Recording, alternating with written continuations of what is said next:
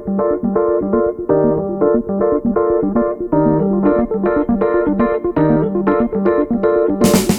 Betty Salonik, CEO and founder of Accelerate Investors. Welcome to our podcast, Chief Investment Officer Conversations, which brings to you what is on top of mind for the world's leading CIOs. In our conversations, we will explore their background, their current investment strategies, and their global outlook. Welcome to part 2 of my interview with Alex Donier, Chief Investment Officer of the $225 billion New York City pension funds. In this episode, Alex shares with us the advantages and challenges of investing on behalf of the 4th largest pension fund in the world. He provides his perspective on opportunities in hedge funds. He also describes New York City pension funds' commitment to co-investment opportunities. And in this episode, listen to what Scott Pittman, Chief Investment Officer of Mount Sinai, asked Alex in our CIO to CIO question. I hope you enjoy.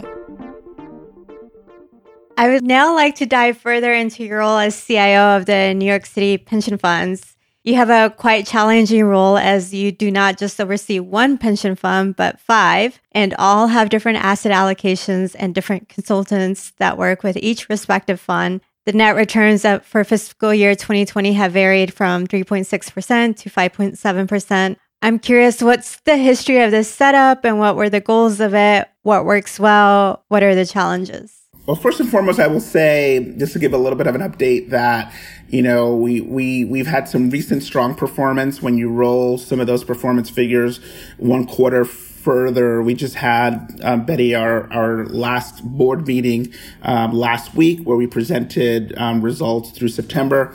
And if you look at just the 1-year trailing numbers for September, our boards returned anywhere from 9 to 11%. So despite what we're seeing in what I call the real economy, certainly the markets have recovered strongly and we're at all-time highs. As a plan that's 50%, give or take public equities, that matters because we're largely indexed, particularly in U.S. equities. So yes, we took quite the hit in Q1, but certainly have benefited as markets have recovered. So we're excited about that. I will say, first and foremost, when I think about the 5 plans, what certainly works is the power of leverage, right? Because think about it. Throughout this conversation, I've been speaking to you about the New York City pension funds, and I mentioned $225 billion, right? That is collectively, that not one of our pension funds is that. I think our largest, which is Teachers, is 70 plus billion, which in and of itself is large, but it's not 225 billion. So certainly there is leverage in the fact that collectively, and we advise the boards collectively, are 225 billion. And together, it makes us the 4th largest pension plan in the world. Now, I want to be careful and just make sure I'm clear on this, that while we do leverage the power of the 5, we absolutely are 5 separate boards with 5 different pension funds with 5 separate boards with 5 different asset allocations, as you've mentioned. So there are different considerations that have to be made for each board, but where there's commonality, and frankly, there is a lot of commonality. Most of our investment recommendations do, I would say, 3/4 of the time, if not 80% of the time, fit all 5 systems. There's a lot of power in that because it means, particularly for a pension fund, as I mentioned, that's 100% externally managed, that at this size, what we get is access. We have access to every manager in the world, wants to have a relationship with New York City and wants an allocation from New York City. That affords us a sneak peek at interesting and differentiated strategies. It allows us the ability to structure unique partnerships and unique structures, just given our size and the dollars that we allocate.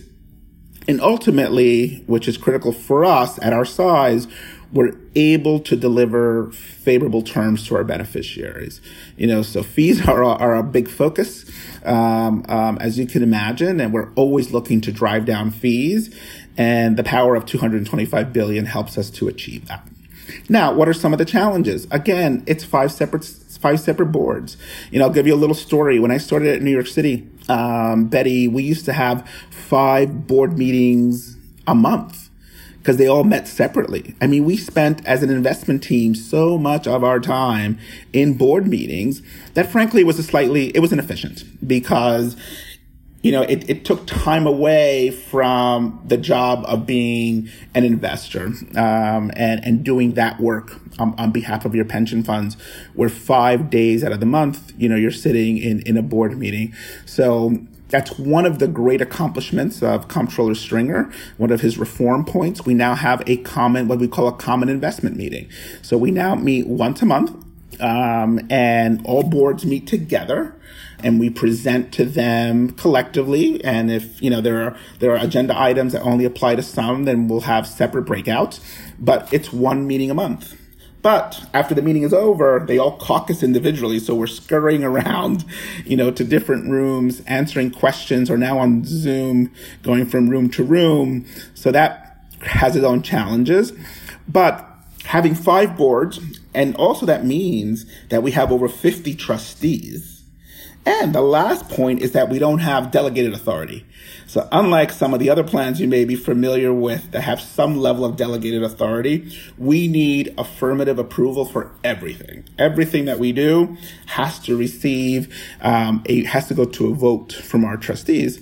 So I think that creates obviously some challenges that we need to navigate through, but ultimately we get it done. And ultimately, I would say it works, even though, frankly, some plans, as are either sole trustees or have delegated authority, for a large portion of their investment plans or large amounts. Would that be easier? Of course. I'm not going to suggest otherwise. But like everything else, you find a way to make it work. Thank you for that. 2020 has been an unprecedented year on multiple fronts. I would love to get your global perspective on the performance of various asset classes and where you see opportunities. First, hedge funds. Hedge funds have generally fallen out of favor with many investors, and some of the New York City pensions do not have any exposure to hedge funds. What are your thoughts on opportunities in this asset class? Sure. So that's interesting. Certainly hedge funds have had a tough time, Betty, over the last 7 or 10 years, particularly with public pension plans. I would certainly highlight that. And it's primarily, as we know, an issue with the industry with regards to lack of transparency, high fees, and in this time frame of heavy kind of look into this asset class, or this structure, I should say, has been returns. Returns have been an issue as well. So I kind of get that. And we've experienced that because, as you've mentioned, only 2 out of the 5 New York City pension funds have allocations to hedge funds, where before we certainly had others. So right now, only our police pension plan and our fire pension plan have current allocation to hedge funds. Now, we've been a little lucky, and I'll say that a little bit because the lucky part comes, I think, a little bit with timing. But the part that's not lucky is that we have a really strong and capable and experienced hedge fund team, coupled with a strong consultant. And what that has meant for our police and fire boards is that the hedge fund portfolio has actually performed well. I mean, if you look at 2020 in particular, it has been nothing short of a blockbuster, outstanding year in hedge funds. And certainly our managers have had the opportunity and have taken advantage, frankly, of the opportunity of the volatility in the markets in 2020 to outperform. So when you look at that portfolio, it is absolutely crushing it. But to give better context, our hedge fund investments date back to the middle of 2011, late 2011. And if you look at the returns of our hedge fund portfolio since inception, they've also beaten their benchmark. So from a performance perspective, we have a strong performing portfolio. And the other thing I would mention is that our portfolio manager in hedge funds, Neil Messing, has done a great job in constructing not only a high performing portfolio, but one that has been thoughtful about fees. So we've made some major strides, particularly in the last 3+ years, in buying down a lot of our fees through really interesting partnerships that have worked out. So we've addressed to a certain extent, because we continue to work on it, but we have addressed and continue to address that pain point that certainly our boards as well had with hedge funds. So it's worked for the boards that have retained their allocation to hedge funds in New York City. Well, that's good to hear. On the other hand, investors seem to continue to increase their allocation to private equity. What are your general thoughts on opportunities here? Where do you see valuations going? How has COVID-19 impacted valuations? So interesting question, Betty, because I would think there's a lot of similarities between hedge funds and PE. And that's primarily from the lens of the scrutiny that investors, particularly public plan investors and boards, have had of the private equity industry. I mean, again, I began in this role, or at least at New York City, I should say, in 2012. So shortly after the hedge fund portfolio was launched. But around that time, I mean, look at from 2012, well, it never ends, but certainly from 2012 through 2018, 2019, there was intense focus and scrutiny on the private equity industry as well. You know, I remember many, and when I say many, I can't underscore the word many enough time, how much pushback and challenges, you know, we received as then me, part of a PE team, you know, from our boards about private equity. Same thing. Lack of transparency, high fees, you know, and complaints about returns, particularly for our portfolio. So PE has had the same challenges as hedge funds. I would say one major difference with PE overall, for most plans at least, certainly for New York City, is that PE is among the highest returning asset classes, period. Right?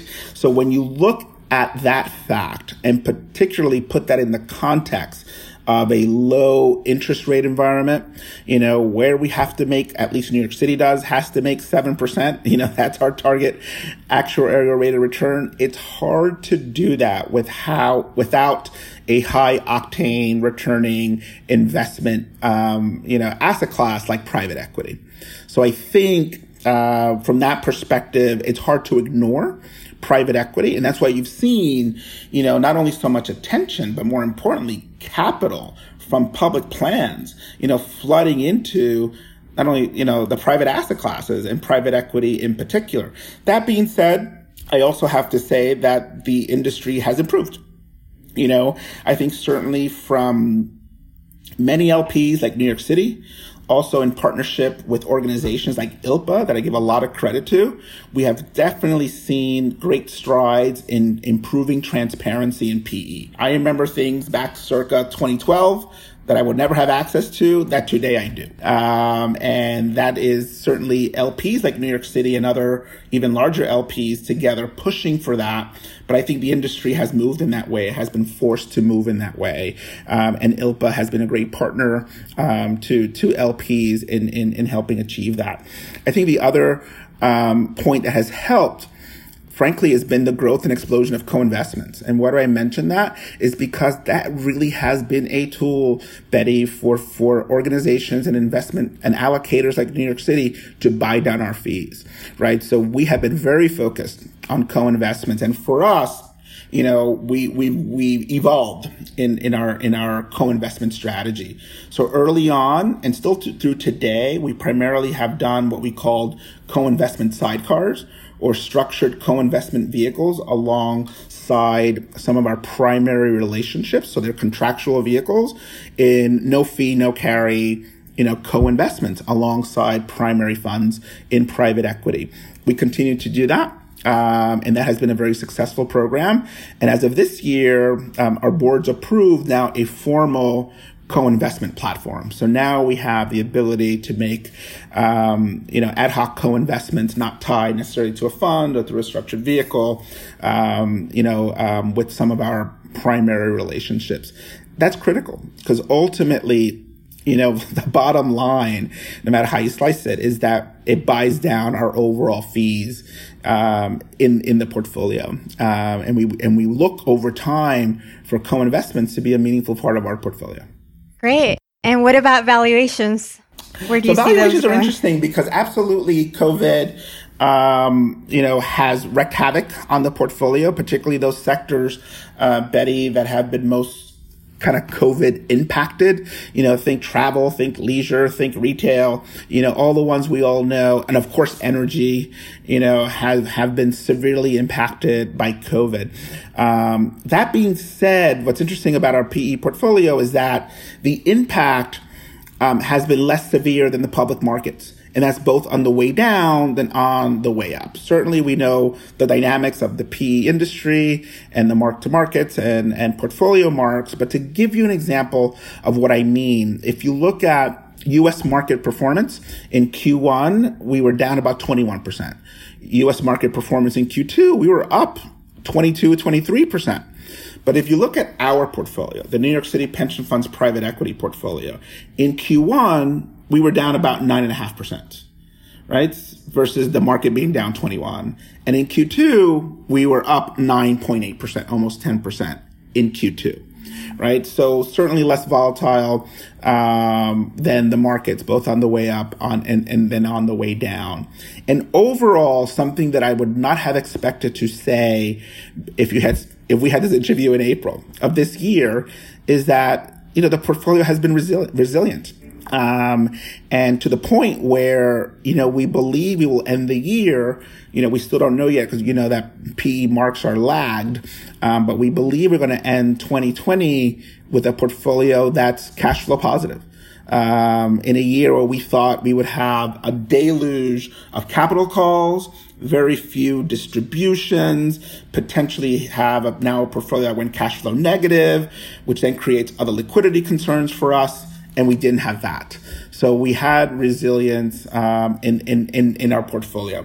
So overall, we've done well. What I will say, though, is that absolutely valuations continue to be very high, so there are certainly concerns there. And there are certain pockets and segment of private equity that have been net beneficiaries, frankly, from the trend of work from home, play from home, do everything from home, that have led to continuing, rise in valuation. So as we know, IT, anything tech and IT, anything healthcare are certainly two segments that jump up as being incredibly richly valued and valued for perfection. And so far, it's working, but there's certainly concern there. But frankly, Betty, we've had this concern for like 3 or 4 years. We've been saying we're late cycle. We have high valuations. What's interesting is that the underlying public markets, continue to run. They obviously took a big pause and crashed at the beginning of this year, but now we're back up to all-time highs. So those dynamics we're very thoughtful about. And are concerned about. So it makes us certainly much more thoughtful as to where we're deploying capital. I think that won't surprise you to hear that, we're being much more scrutinizing where we're deploying capital and trying to pick our spots because there absolutely is a concern of high valuations and potential impact on compressing returns in private equity going forward. I read in the Wall Street Journal about CalPERS wanting to increase their exposure to private equity. Yes. And they're in the same boat that we are. They have a bogey to hit, and it's hard to do it. We believe in diversification. So a part of our, plan, and funds, Betty, are in fixed income assets.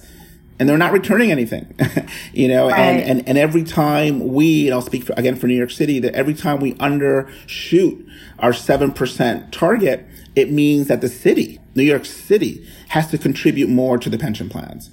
And in a year like 2020, with the pandemic, with the budget shortfalls and gaps that we have, that's tough, right? So I am incredibly mindful of that. So what does that do? That leads you towards risk assets, where you can, and we have some limitations, and it creates some of the big conversations we've had over the last year or two with our boards, because also we think for the reasons that we've mentioned of rich valuations and, a bull market of almost 10, 11 years, that ended at the beginning of this year, we also thought that we needed to de-risk the portfolio, right? Because valuations were getting so rich. So how do you de-risk and still deal with fixed income yielding 0 basically and having to hit 7%.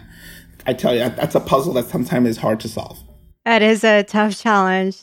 Diving into diversity, equity, and inclusion, in your recent New York City Pension Funds Emerging in MWBE conference, you highlighted New York City is launching a comprehensive DEI assessment of investment managers across your portfolio so that you can measure and track over time manager performance on various DEI metrics.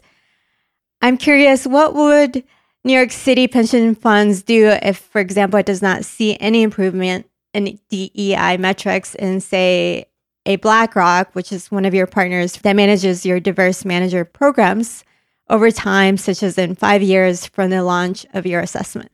I think overall, the ultimate goal that we have with this initiative, Betty, is to hold our investment managers accountable. Right now we do extensive due diligence in the area of diversity and inclusion.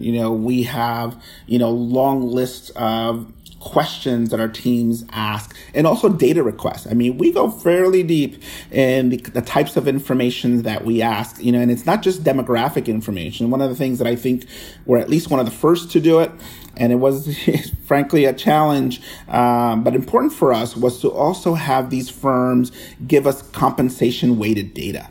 As we were one of the first to require that yes, I'd like to know the demographics of your senior people and your investment team and your overall firm. But you know what? I want you to compensation weight that data, right? Because at the end of the day, we know that we are in the investment business and it's about money. And usually those that make the most money are the ones who are making decisions. That's just kind of how it works in our industry. And that's been powerful. I think that's been helpful. Now, frankly, what we haven't had the ability to do, and it's more of our own internal systems don't allow us, is to track this information, right? So we receive it, it gets digested during an underwriting, it gets presented to our boards as part of our investment package, because it does go into our write-ups. But then this information kind of lives in an Excel spreadsheet somewhere, or it's just a compilation, of many Excel spreadsheets. So we wanted to find a tool, that will likely go outside through a third party to help us to be able to not only standardize all the questions and data requests that we have, but then be able to have it all in one place and be able to not only compare and contrast across managers, but for individual managers, track their progress. Because what ends up happening, as I mentioned earlier in this conversation, every single one of our managers has to present in front of our boards before they receive an allocation. And one of the questions they always get is a question around, DE&I. And many of these, particularly our re-up managers and long-term relationships, are giving us progress reports about what they're doing in this area. And we want to be able to track it because ultimately, to answer your question, we want to have this information and so that it allows our boards to use it to make investment decisions. So that is the ultimate goal of that. Thank you. So let's say that you have a system, you're tracking progress. I'm really curious because it's really easy to ask the information, receive the information, and you said digest it, maybe for that meeting or for that investment decision you're making. But once they're your manager, tracking their progress on DEI, what if you don't see any changes over, say, 5 years? And that's exactly there be it. any consequence? There should be. So that's what we're saying. We absolutely believe that there should be consequences. And as we know, this decision, to invest in a manager, there are many inputs into this decision. But what we want to make sure is that D&I is also an input into decision making, right? So we want to be able to then have a conversation and say, XYZ manager, you told us that your plan was to do X and you had a goal to get to this by Y. Not only have you not reached that goal, you've made no progress since day one. Why is that? And I want to begin with the conversation because we want to have the opportunity, give the opportunity to any manager to explain why. But if the answer is clearly that there's not a lot of true support and it was more window dressing, then I think that should absolutely impact the investment decisions that we make. So that's the bottom line reason for it. We want it to be another input in how we not only review and recommend managers, but ultimately how our boards make decisions. And now it's time for our CIO to CIO question. This is from Scott Pittman. He is the Chief Investment Officer of Mount Sinai Health System. He says the following: travel is a great way to gain new perspectives. If you could live anywhere in the world for a month, where would you go? If you could transport you and your investment team anywhere for a month for an in-depth research, where would it be? So for me, it's Asia, Betty. I think personally and professionally, it's a part of the world where I have spent, little time. I've been lucky enough to go to China, but I've been there once. I've been to Australia, I've been there once. I've been to Japan, but I've been there once. So again, I think it's a part of the world that's important, where I have personally not spent a lot of time, and I would like to have firsthand experiences. So to me, without a doubt, it'd be Asia and probably be China, a place that I would like to immerse myself a little bit and get to know. If I had the ability to snap my fingers and be somewhere for a month or two, that's absolutely where I would pick to go. Nice. TRS, Teacher Retirement System of Texas, is considering opening an office in Singapore. They already have an office in London. Is that something maybe New York City pension funds could do one day? You know what? I never say never. So it absolutely is something that down the future could happen. But frankly, I think it'd be tough for it's tough for me to envision that happening, in the near term. There's just a lot of complexities around our organization, our boards, our structure, let alone the costs would be, I think, prohibitive at this point. So I think that would be way down the road. Yeah. One of the ways they were able to justify it, I forget the percentage of their portfolio is invested in Europe and X% invested in Asia. And now moving on to personal questions. What is a book you would recommend to our listeners? So this one I thought of because there's one that I would classify a little bit in the self-help category, Betty, that's called Essentialism.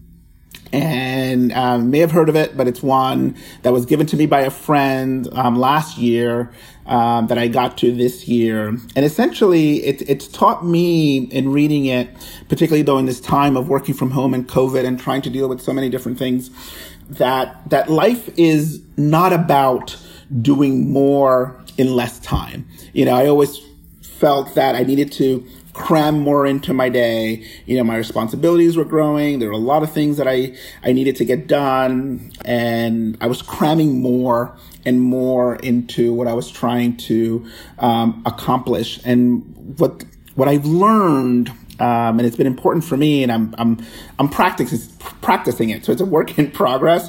It's that it's more about focusing on what's essential. And that's the definition of the book, Essentialism. And then when you focus on what's essentialism, then you give your best to that. And to me, that has been eye-opening in ways that I didn't foresee, reading it, because sometimes, or at least for me, I will say, Betty, that the more you achieve, the more you want to achieve. And the more things that you add to your list of future goals, accomplishments that you want to, or future goals and targets that you want to achieve. And it becomes a vicious cycle. It becomes a vicious cycle where you try to accomplish more and more. But what this has taught me, and I'm really working hard to put it into practice, is that, the more you try to cram in, and there's a term that he uses in the book, which I just found, it was a little bit of a light bulb moment as I was reading it. I kind of reread that passage so many times, is that it leads you, that kind of vicious cycle that I was in personally leads you into what he calls the undisciplined pursuit of more. And the undisciplined pursuit of more frustrates your ability to have future successes. And that just was kind of one of those moments where it kind of blew my mind a little bit. And I reread that chapter a few times and I'm like, wow, that makes sense. So anyway, I recommend that one because that was a little eye-opening for me. And literally I have chapters highlighted that I go back in little passages that I read when I need to remind myself and feel a little overwhelmed. And it helps me focus, I guess, ultimately. That does sound quite interesting. I'll have to check it out. What money advice would you give to younger generations? I like this question because I get asked this often. It's a funny thing. Won't surprise you, Betty. Many of my friends and family think I'm in wealth management because I always get asked, what should I invest in? And like, not exactly what I do. But yes, I can certainly give you general advice. But all jokes aside, what I always say to anyone who asks the question is that it's never too early to start saving and planning for the future. I am one of those, I'm a planner.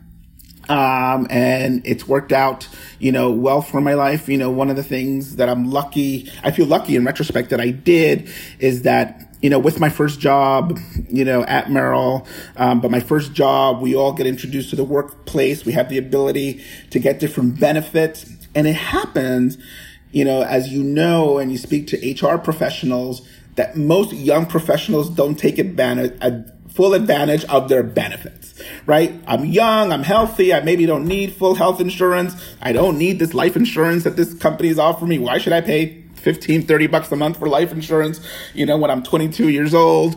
Why should I max out my contribution to 401ks, et cetera? And I'm like, that is the first thing that you need to do. You need to be thinking of your retirement and your future from the first day you walk into your first job. So that's one of the basic things that I advise folks is that resist that thought that you're young and you don't need to think about those things yet. The other thing that I mentioned, which is personally important to me because I learned this the hard way as a young person, is that I am very much conscious of what I spend. So to me, Betty, outside of my primary residence, meaning my home or my car, I literally do not like debt. My golden rule is that if I cannot afford to pay for it in cash, I don't buy it. I don't put it on my card. I don't have revolving debt. I couldn't tell you the last time that I carried a balance on my card, over a month. It all gets paid every month. And frankly, to those young listeners, I tell them I learned the hard way. As one of those kids who went to college, got 37 credit cards, spent way too much, and got myself in financial trouble. And I learned from that. Done. And ever since then, because I tell you, credit, you should guard jealously.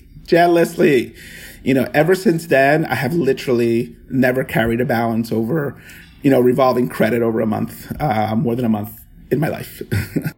What's your favorite story or moment of experiencing cultural diversity? I have a funny story. So when I was a junior in college, I had the opportunity to travel abroad as part of my senior thesis work. I did a spring semester, stayed there for the summer, but I did a spring semester in Sweden. It's my first trip to Europe. And I will tell you that I met, Betty, so many people. And I'm not exaggerating. I met so many people during that trip who told me early on that they have never touched, I kid you not, touched a person of color in their life. And I couldn't believe that. This was 1992, to give your listeners context. And that just blew me away, coming from Jersey City and New York City. And it was an experience, but also a very positive one. I had a great time there. The people were fantastic. The questions came out of curiosity and not a bad place. So I want to make sure I say that because that's just the truth. But it was a shock. It was a culture shock for me. And that was a very interesting experience for me. Indeed. Lastly, what is the best advice you've ever received or advice that you would impart to others? The best advice I've ever received is from my mother. Nothing comes close.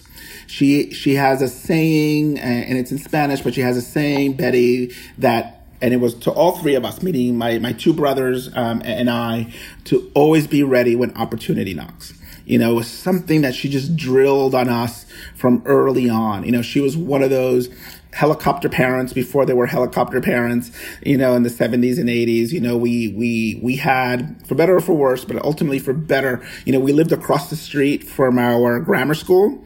You know, so my mom was in school literally all the time. She was the PTA president. You know, she was the kind of mom, Betty, who chose our seats, you know, at the beginning of every calendar year for every class. You know, I mean, she was all over it. But in a good way. You know, I owe so much to her, but she would tell us, always be ready when opportunity knocks.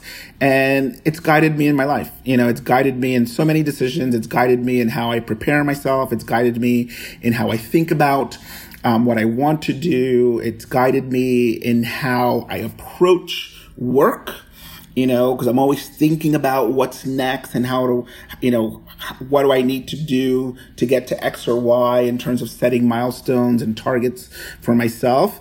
And then, you know, I'll bring it back to almost the beginning when I got that call, and it was literally a lunch at Merrill Lynch, you know, from one of the heads of investment banking, who said, we're opening an office in Mexico City. Are you interested? I'm like, I'm ready. You know, I mean, literally. And it's one of those things where you look at discrete little events in your life that you can totally tie to that. So absolutely the best advice I've ever received, and gladly give it to everyone else. Thank you so much. And thank you so much for your time today, Alex. It's truly been an honor. And I really appreciate all your support of Accelerate Investors, including in our upcoming CIO Council in 2021. So thank you so much for your time and your support. Well, thank you, Betty. It's been a pleasure. I've enjoyed this conversation with you. Thank you for inviting me. Thank you for your thoughtful questions. And thank you for making it fun. I really enjoyed myself with you this morning. Likewise. Thank you. I appreciate it. I'm Betty Salonique, founder and CEO of Accelerate Investors, and you've been listening to CIO Conversations. You can follow Accelerate Investors on LinkedIn, Twitter, and Instagram. If you haven't yet, go to Apple Podcasts and subscribe, rate, and review this podcast. Thank you for listening.